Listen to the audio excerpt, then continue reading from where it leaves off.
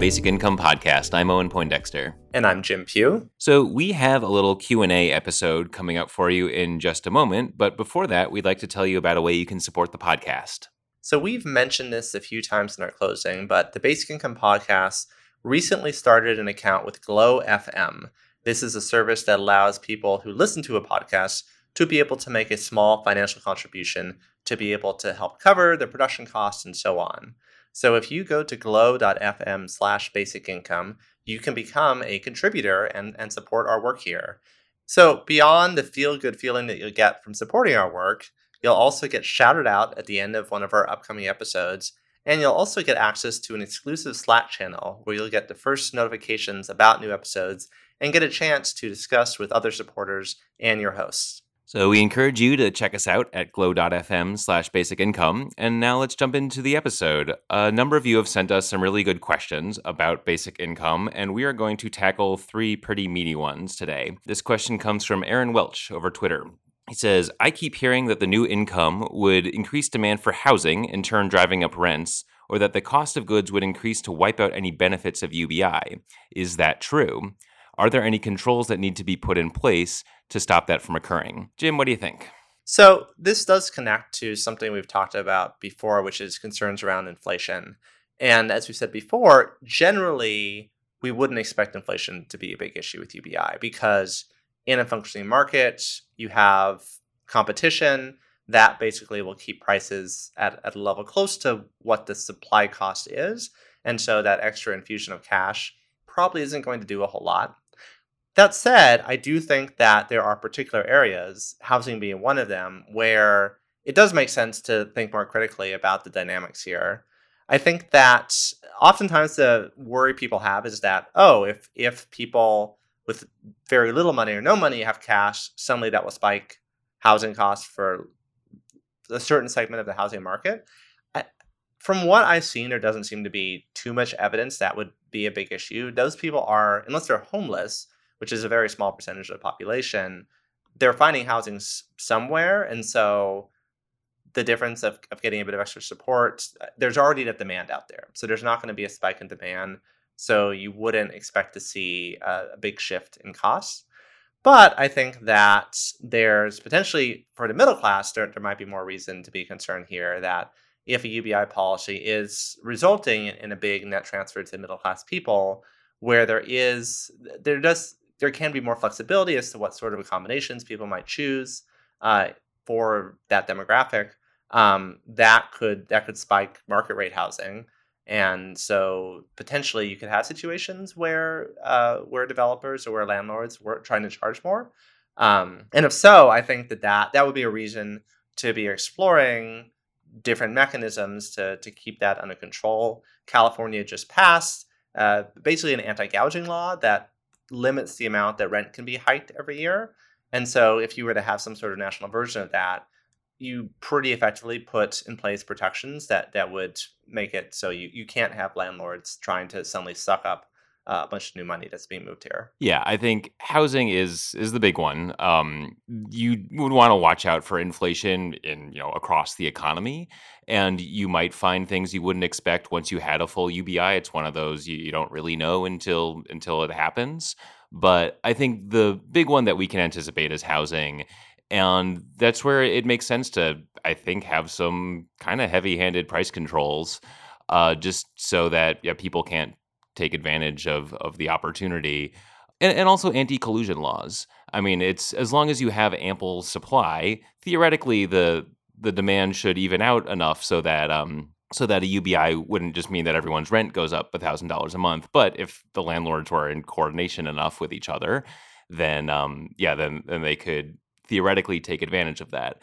And so, you'd want basically a strong antitrust, and that gets tricky, on the local level, because one city or state might have really strong enforcement around that stuff, and others might not. It's one of those things where I think UBI does start to bring up other issues that need solving anyway.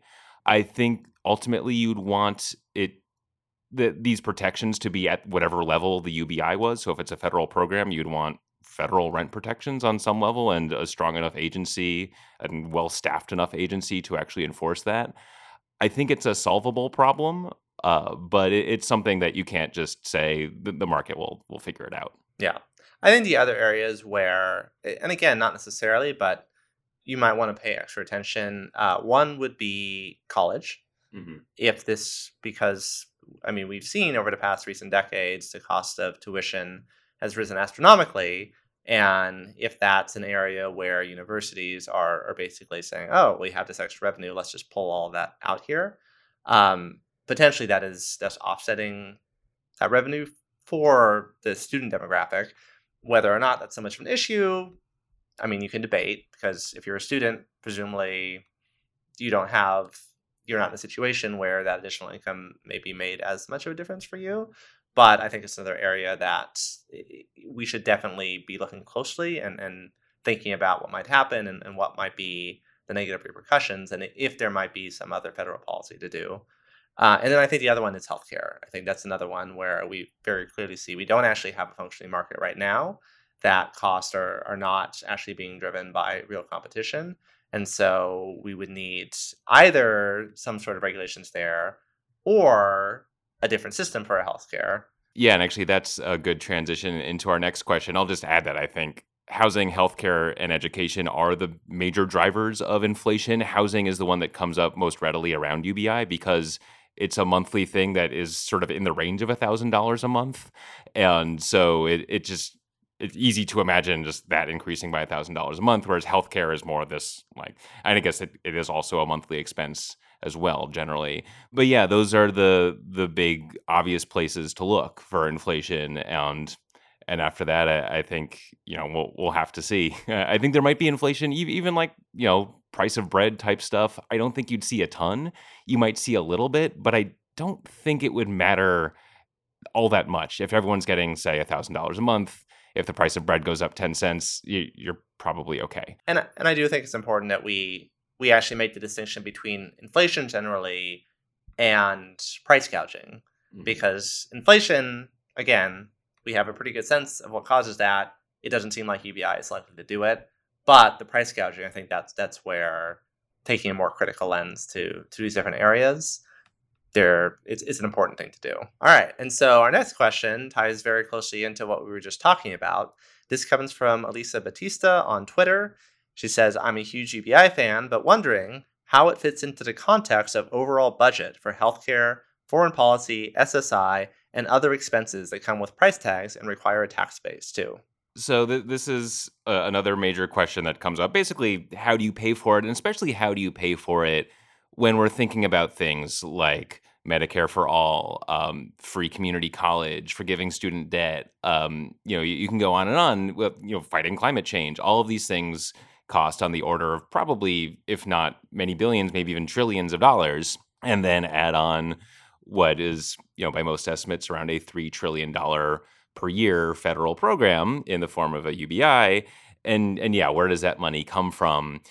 And I think one important distinction here is between the startup cost of a program like this, the first 5-10 years, as opposed to what it's going to look like going forward.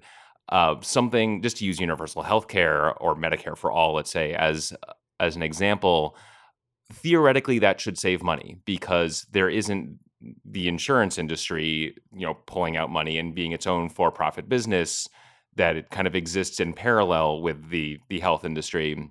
And so it would cost a lot of money to get Medicare for all started, but it should, in theory, assuming things are working properly, save money in the long term.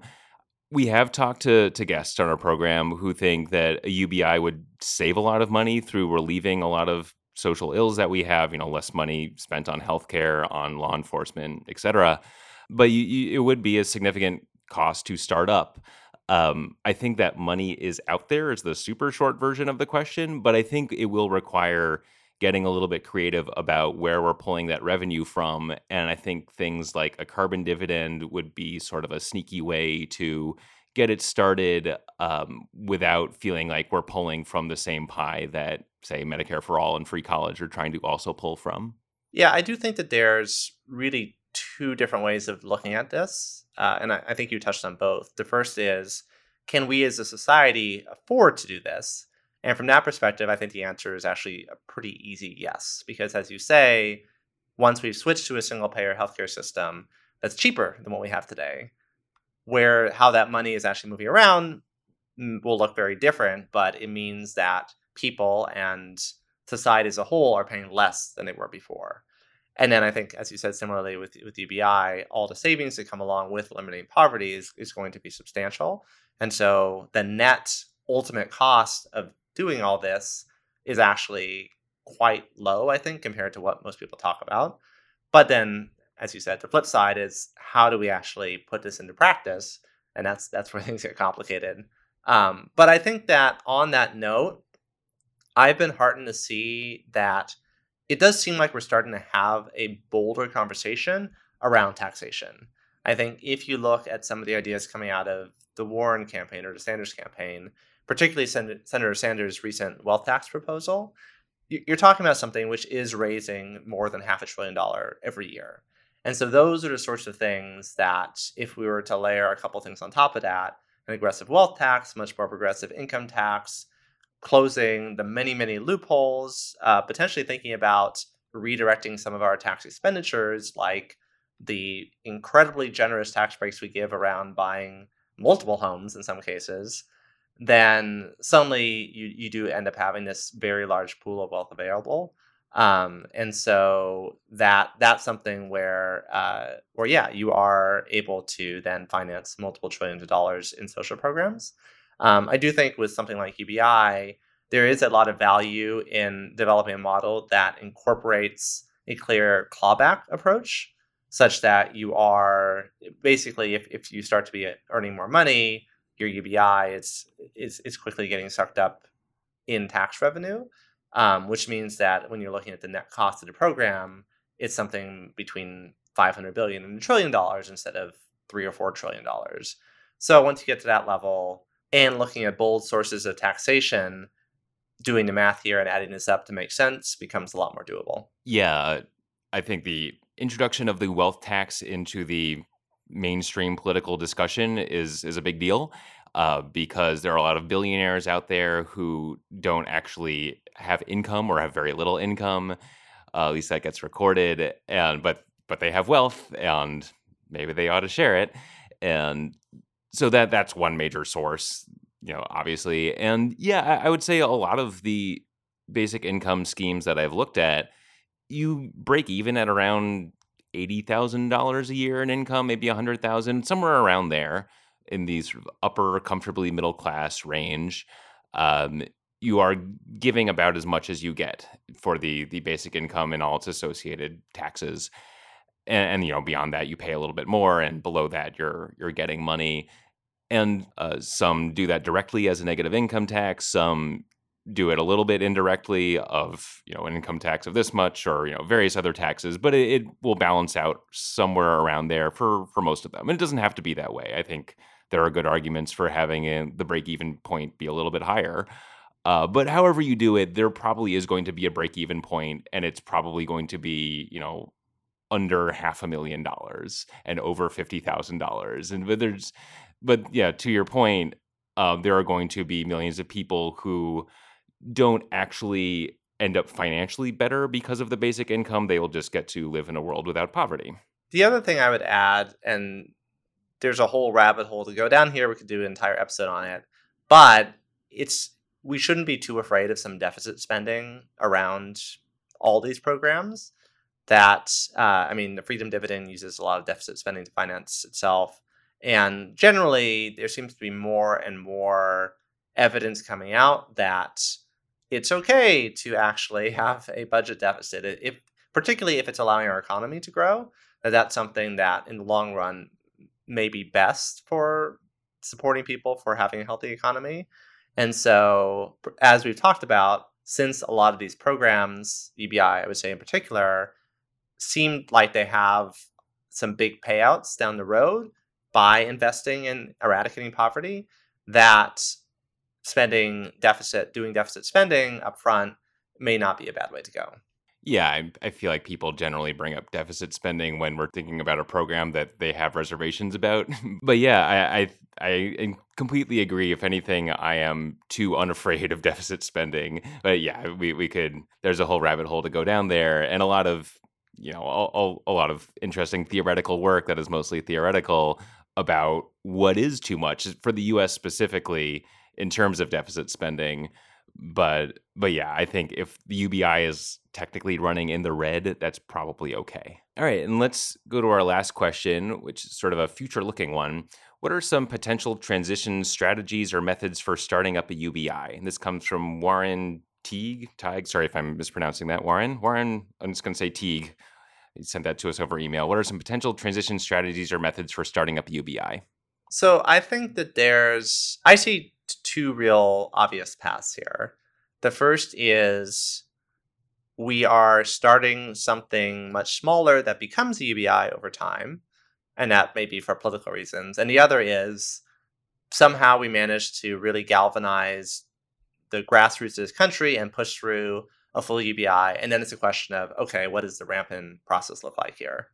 So for the former case, we've talked about this a few times before, but I think that one idea that I really like is starting with some sort of smaller dividend program. So maybe something funded by a carbon tax. Maybe it's a social wealth fund where you're taking some portion of market capitalization and putting it into this dedicated fund that pays out dividends through the returns it gets every year. But something which starts giving people some amount of money. And then that's something that can either naturally be built over time through the way it's set up, like the wealth fund, or it's setting that precedent, and then you can start to layer things on top of that, such that you eventually get to a basic income level.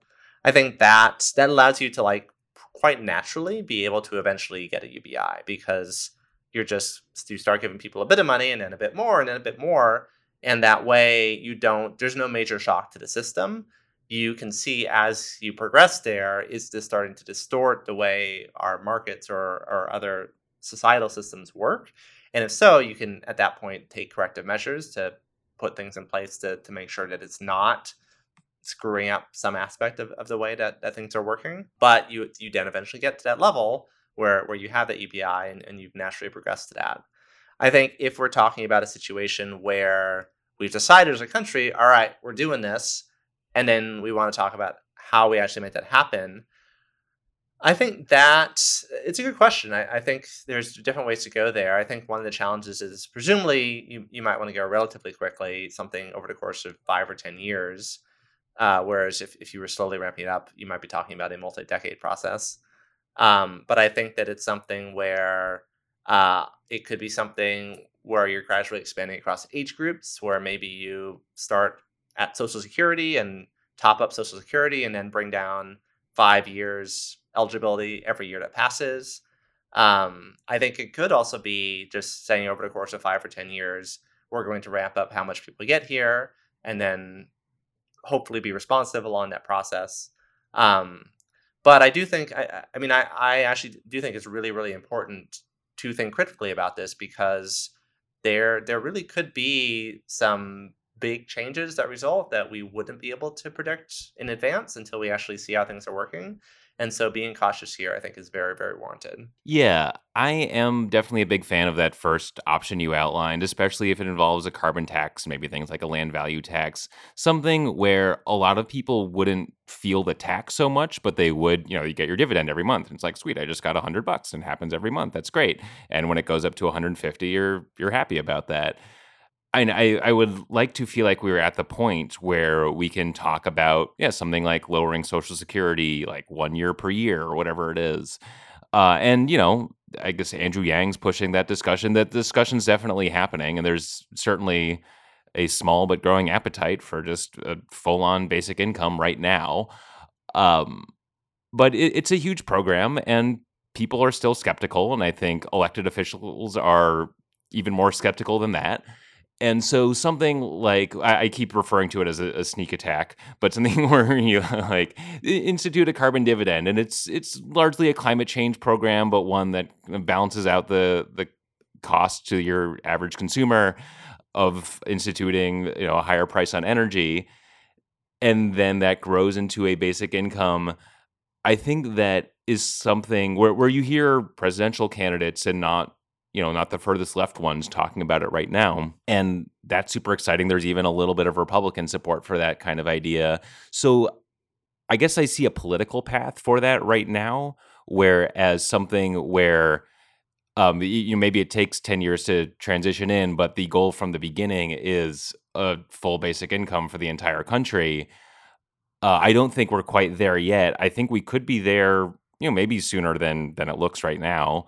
But I think the idea of introducing some kind of dividend from a tax base that most people won't feel too much seems like the most available path right now. I have this image in my head now of like a scene from Jaws where you have this fin above the water and it leaps out and it's carbon dividend. Yeah, yes.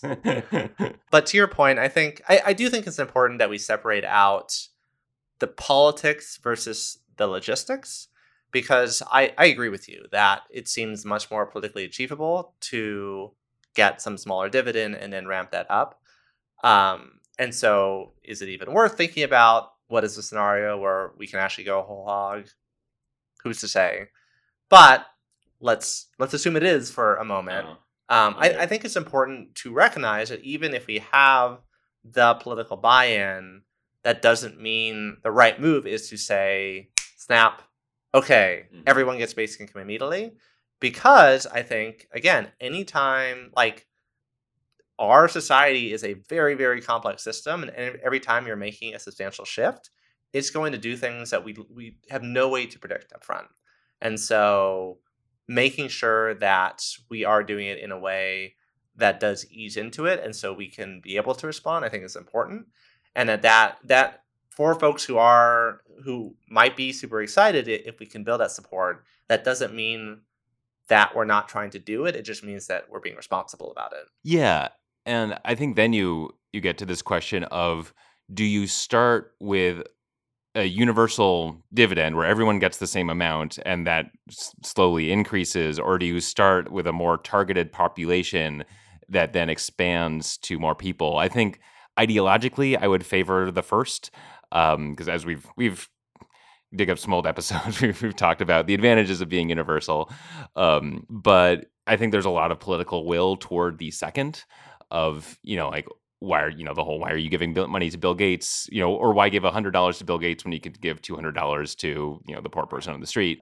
And I think it can be a hybrid of the two, right? That it could be some combination of lowering Social Security age plus some universal amount everyone gets plus a higher amount for children. Or I think these are the things where you can really play with different approaches, as long as, I think that you have to be thinking carefully, talking to people who actually understand how these systems are playing out, and making sure you're thinking through doing this in a way that is going to be enabling for people and not overly disruptive. Yeah, and I'll throw out one other potential path there that we've talked about before, which is expanding the earned income tax credit, both in terms of how much it is, but also who gets it. So you start expanding it to caretakers, and then you start expanding it to students, and then eventually you say, it would just be easier. Let's just give money to everyone. That last part is, a little fuzzy, but it is something where people get cash, and maybe you can make it monthly, and maybe you can make it more, and then more people are just used to this idea of getting a little cash, and that doesn't seem foreign and like something they didn't earn. So that plus a child allowance, and I don't know, you start to get there. All right, that'll do it for this episode. And just as a reminder, if you like what you hear in the Basic Income Podcast, we are looking for supporters. If you go to glow.fm/basic income, you can become a monthly contributor to the podcast and help us to continue to do this work. Thanks for listening. Thank you to our producer, Eric Davidson. Please rate us and review us on the podcast service of your choice, and tell your friends we're always looking to bring more people in. Have a great day.